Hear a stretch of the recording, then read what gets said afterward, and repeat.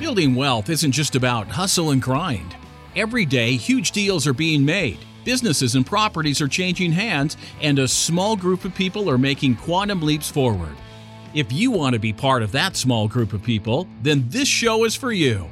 Now, here's your host, Jim Oliver. Before we jump into today's show, we have some exciting news to share with you. Our brand new online community platform is now live. Get access to free on-demand in-depth training courses on topics like infinite banking, cryptocurrency, real estate investing, and much more. Just go to community.createtailwind.com. That's community.createtailwind.com, or check the show notes of this episode to find the direct link to request to join the community. Now, on to the show. You know, I love your attitude, Chad, just as far as making the opportunities and figuring out where opportunities are.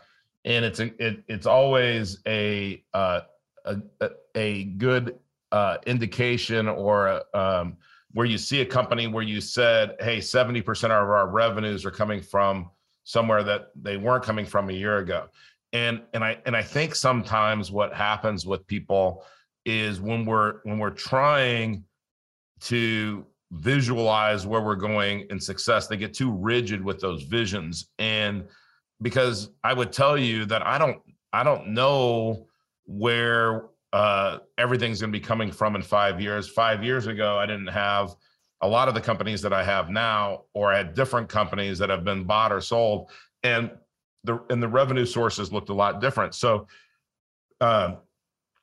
Tony Robbins says people overestimate what they can do in a year, but they underestimate what they can do in 10 years, right? Absolutely. And, I'm 56 years old, and I would tell you that 10 years, I'll just be getting warmed up. Now, I always say that I'm 56. What I call that, Chad, is halfway. And, at 66, I'll probably be saying the same thing, because I always believe, and I know in my heart that my future is bigger than my past, right? So when you think out there, if I'm sitting there today and I say, hey, I need to break out of the herd. I need to just start doing something over the next 12 months, the next 24 months. Where do you see some opportunities? Yeah. So to speak to that directly, I believe that you've had Mr. Lennington on here recently talking about here. And that business, my partner and I were talking, and we're in, I think, our 15th or 16th cycle of running 12-week years at this point. Could be a little bit more than that. And that allows us to maximize all of our opportunities in a much shorter time period, right? We're going to deploy, we're going to analyze, we're going to execute, we're going to move. Where do I see those opportunities coming up now? I can tell you that for us, probably for the next 2 12-week years, we are going to continue to work upstream with our banking relationships to buy these extremely lucrative. What we found is when you take something from one category and move it to another category, you can create quite a bit of additional value. So we have been taking some of these reverse mortgage notes where someone has been deceased and there's no heirs or any of those things, and then purchasing those at a discounted rate on the mortgage side, and then taking it through the actual acquisition of the property, and then we can sell the property from there. And we've been able to create some significant returns for our investors through there. I see that process moving on for quite a while. The whole time, we're always kind of on guard against inflation and things like that.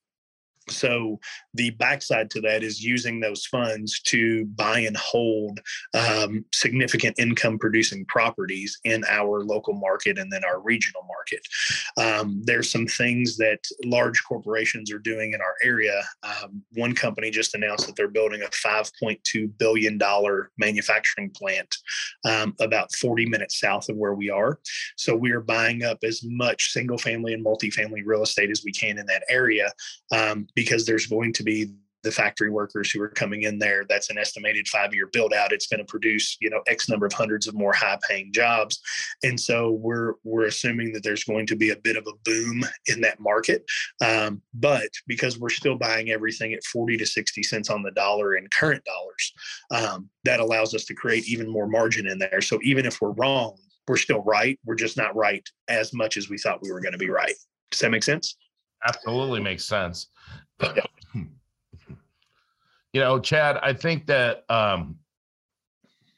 thing I really like about what you're doing is, again, you're hands-on.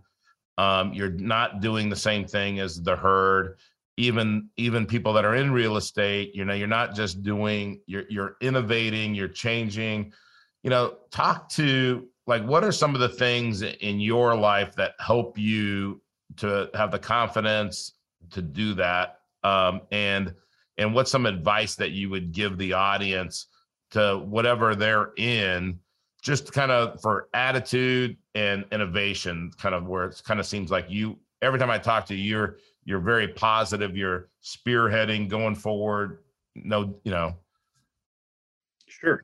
I would say the biggest part of that is going to be my faith in Christ, right? Like, I understand that at the end of the day, none of this stuff actually belongs to me, right? I'm just trying to be the best steward of everything that has been entrusted to me. And I think that there's a story about a man who was given, 5 talents. And when he came back, he had 5 talents more to give the person that he was reporting to. And I think that, several of our greatest gifts as humans is our ability to see and anticipate patterns, our creativity, right? Like, that separates us from the rest of the world. And if we're not constantly pushing into those things, right? Being creative, looking for patterns, because whenever we see those things, we can kind of tend to anticipate what those next moves are going to look like. And then we can position ourselves and others with us into those spots to take the biggest advantage, right? And we're not doing this out of a selfish reason or a greedy reason. Like, we are trying to serve as many people as we can, because that's what we're called to do. And we're called to do that with excellence. And so if we're not pushing into that, we're really kind of being lazy and not stepping into everything that we've been called to. And at that point, you might as well just watch Netflix and eat Cheetos all day. So for me, it's never really been an option. And then there's also that driving factor of, if you do the math with 12 people in our homes, that's 36 meals a day that we're serving up, whether we want to or not. So there's some motivation in being able to provide there and provide well for the families of our teammates and all of those things. So, but yeah, it's a constant push to grow and innovate. Here's the key to success and the key to failure. We become what we think about. Now let me say that again. We become what we think about.